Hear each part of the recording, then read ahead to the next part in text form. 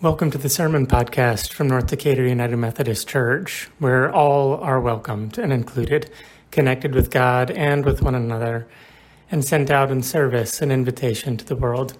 Each week we bring you the most recent sermon from me, Patrick Fallhaber, or from guest preachers.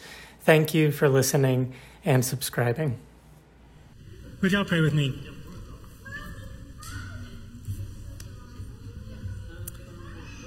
Holy God, may the words of my mouth and the meditations of all of our hearts here be acceptable in your sight, O God, our rock and our redemption, so that whether it's because of me or even in spite of me, it would still be your word that is faithfully proclaimed, and your name that is glorified. Amen. So I just got back from annual conference, which has the complicated experience of being filled with both incredible moments of inspiration, incredible moments of boredom, and incredible moments of irritation. And I'll tell you why. For all of those, it's complicated. When people gather into a room trying to do what is good, when those ideas of what is good are often in competition with one another. And so, as many of y'all know, our United Methodist Church is fracturing, splintering pretty quickly around our ideas of what it means to be faithful, about what it means to be good, about what it means to be welcoming and hospitable. All of those things, all of those good conversations held without trust are creating a season of brokenness.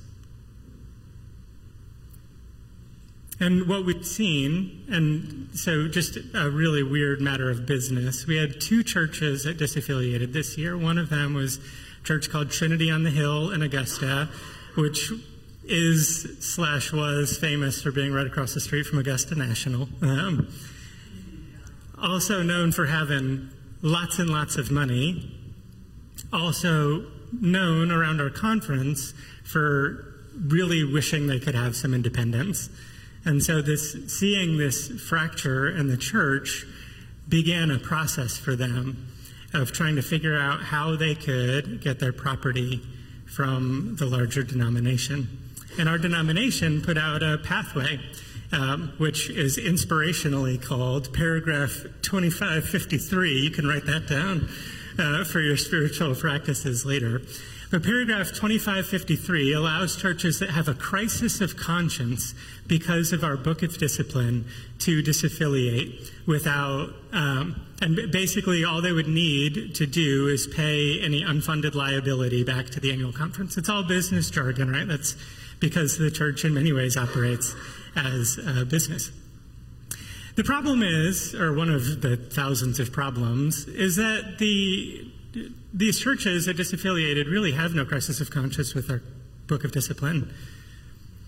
But they filed a lawsuit against the annual conference saying that they should be able to disaffiliate using this paragraph because you can't ask them to report on what their crisis of conscience is. You see how complicated this is? If you're confused, great. Because this is part of the reason why our United Methodist Church is dividing against itself so quickly. We have some, and I hope in everything you hear me saying that I think that there is a lot of faithfulness across the spectrum within our United Methodist Church. I am not somebody who's going to say that someone who's either more progressive or conservative than me is less faithful than me. I just don't think that's true. It isn't. But the problem is that we've gotten to a season within the church where we're watching more and more people leave the church because of a lack of trust, and more people leave the denomination because of a desire to have some control over their own lives and their own spaces, that we have put God as a secondary concern. I was talking to a colleague of mine who's in a church that is actively working to disaffiliate. And they, for the last 2 years, 2 whole years, the only conversations that he's been able to have with his church are about process questions about how to disaffiliate, how to get the property out of the trust clause of our United Methodist Church's documents, how to get him. I mean, people have asked him, how can we get you to leave? Because he's trying to get them to pivot back to faithfulness. This is the mess that we're in, is that we are more comfortable having conversations about property and assets and practices and policies than we are engaging with the mystery that is the divine creator of all that exists.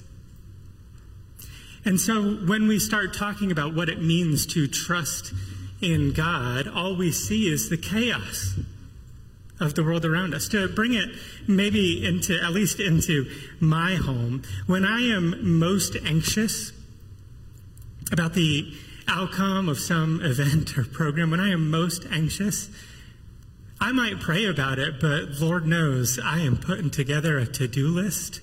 I am having a lot of intentional conversation. I'm creating my plan and then asking for God to support me in it.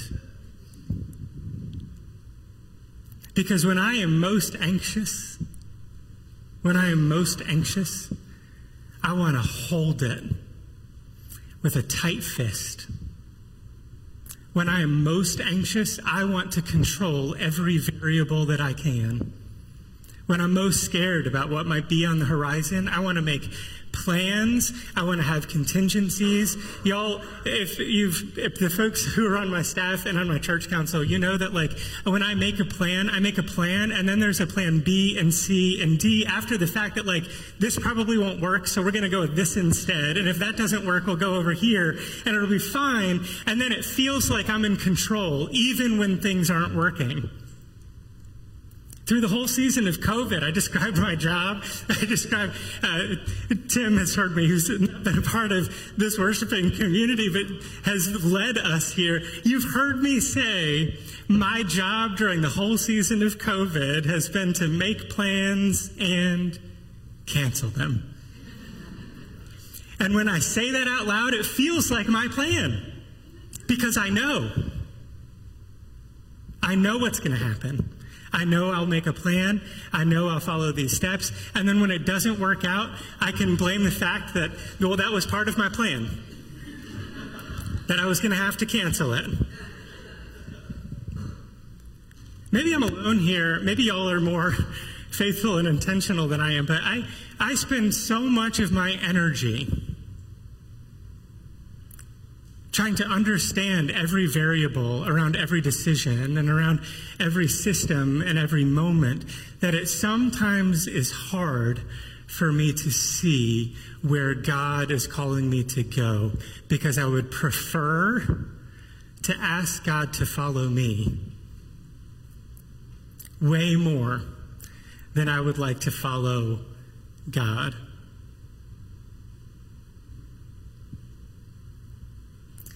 And so every week, we affirm our faith together with a simple statement: I believe in a triune God who creates all things and calls them good. You know, the next statement: even when loving or trusting God is hard, God provides for us. Even when loving or trusting ourselves is hard, God loves us as we are. Every week we say that.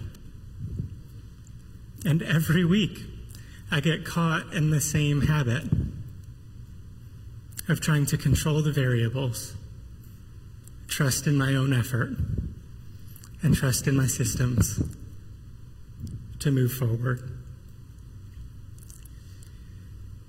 So to dig a little bit into scripture here, we're reading from the book of Isaiah. The book of Isaiah is a really beautiful book in Scripture because It's just so big. It's so big. And it's likely the case that there are 3 different groups of authors that put it together. And what we see is a generational trust in what God is doing. For the first 30-some chapters, what we see is God describing to the prophet Isaiah about how destruction is going to come to Israel. He's describing a really dark season that God is going to come and allow some other nation to destroy the nation of Israel, and that Jerusalem and the temple would all be torn down because the people who were meant to be faithful to God had learned how to be faithful to their own systems and wealth and power and all of the trappings of what it means to try to control an institution and an organization more than trusting in God. And so God says, like, okay, well, this thing just isn't meaningful anymore. So we're going to let it go. And that's going to be really hard. I mean, really hard. Talking about like generations of people pushed from their homes, hard.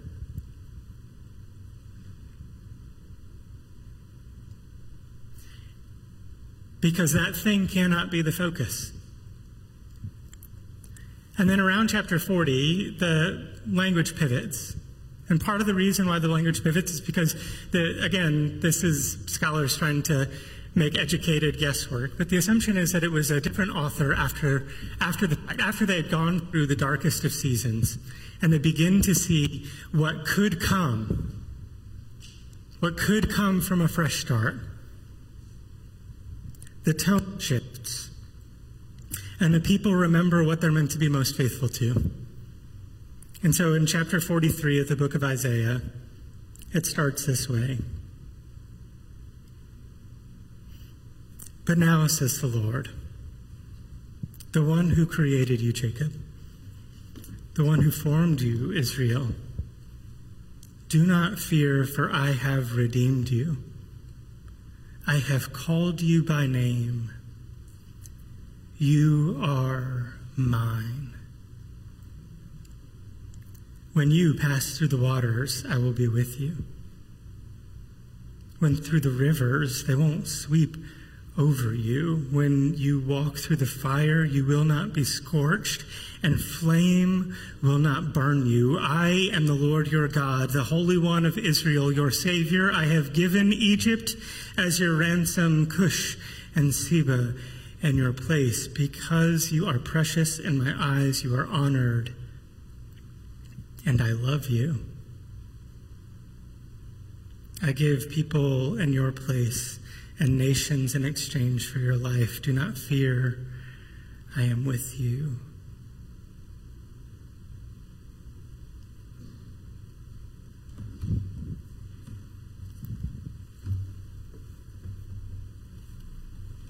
This is the word of God for us, the people of God.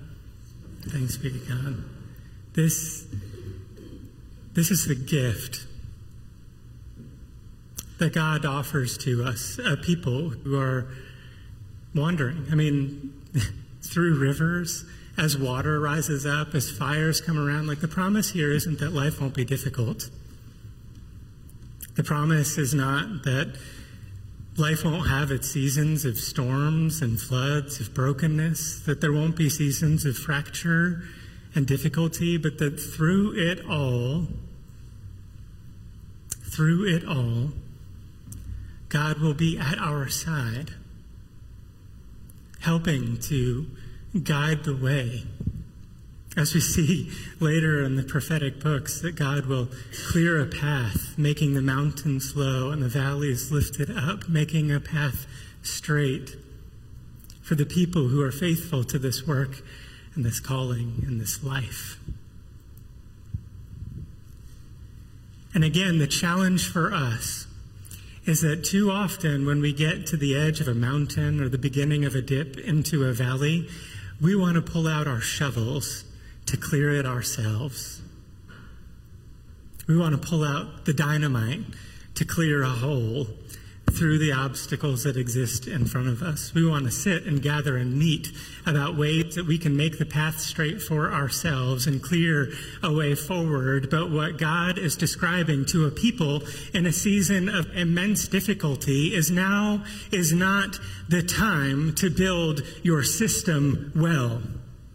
Now is the time to lay down our need to control everything in the world around us, to take ownership of our property and assets, to lay all of these things down in order to turn our eyes up to see what God might actually be doing in our world and in our lives.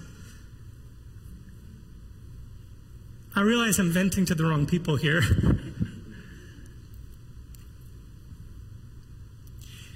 And this is why our annual conference gatherings can be so painful. Because many people see a lot of hope in our capacity to stop people from disaffiliating, to control assets within our conference so that we can fund new churches and ministries. And that was the project this year. To stop Trinity on the Hill from disaffiliating because we could probably get more money from them using a different fund paragraph, 2549, where they don't have a crisis of conscience, but instead have to purchase their property back from the annual conference. You see what I mean? In an effort to control all the variables, in an effort to make sure we maintain the wealth and status that we have as an annual conference, we're creating weird lines.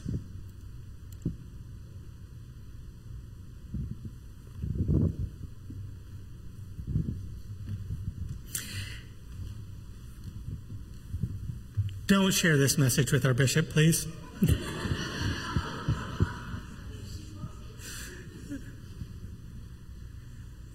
But maybe to make it make a little bit more sense for me, and maybe for us in our own actual lives. Susanna read a passage from a book that she's reading to me this morning, and it just hit so perfectly with today. The author said, if you feel so overwhelmed that you don't have 5 minutes to meditate or to pray, it's probably the right time to sit for an hour.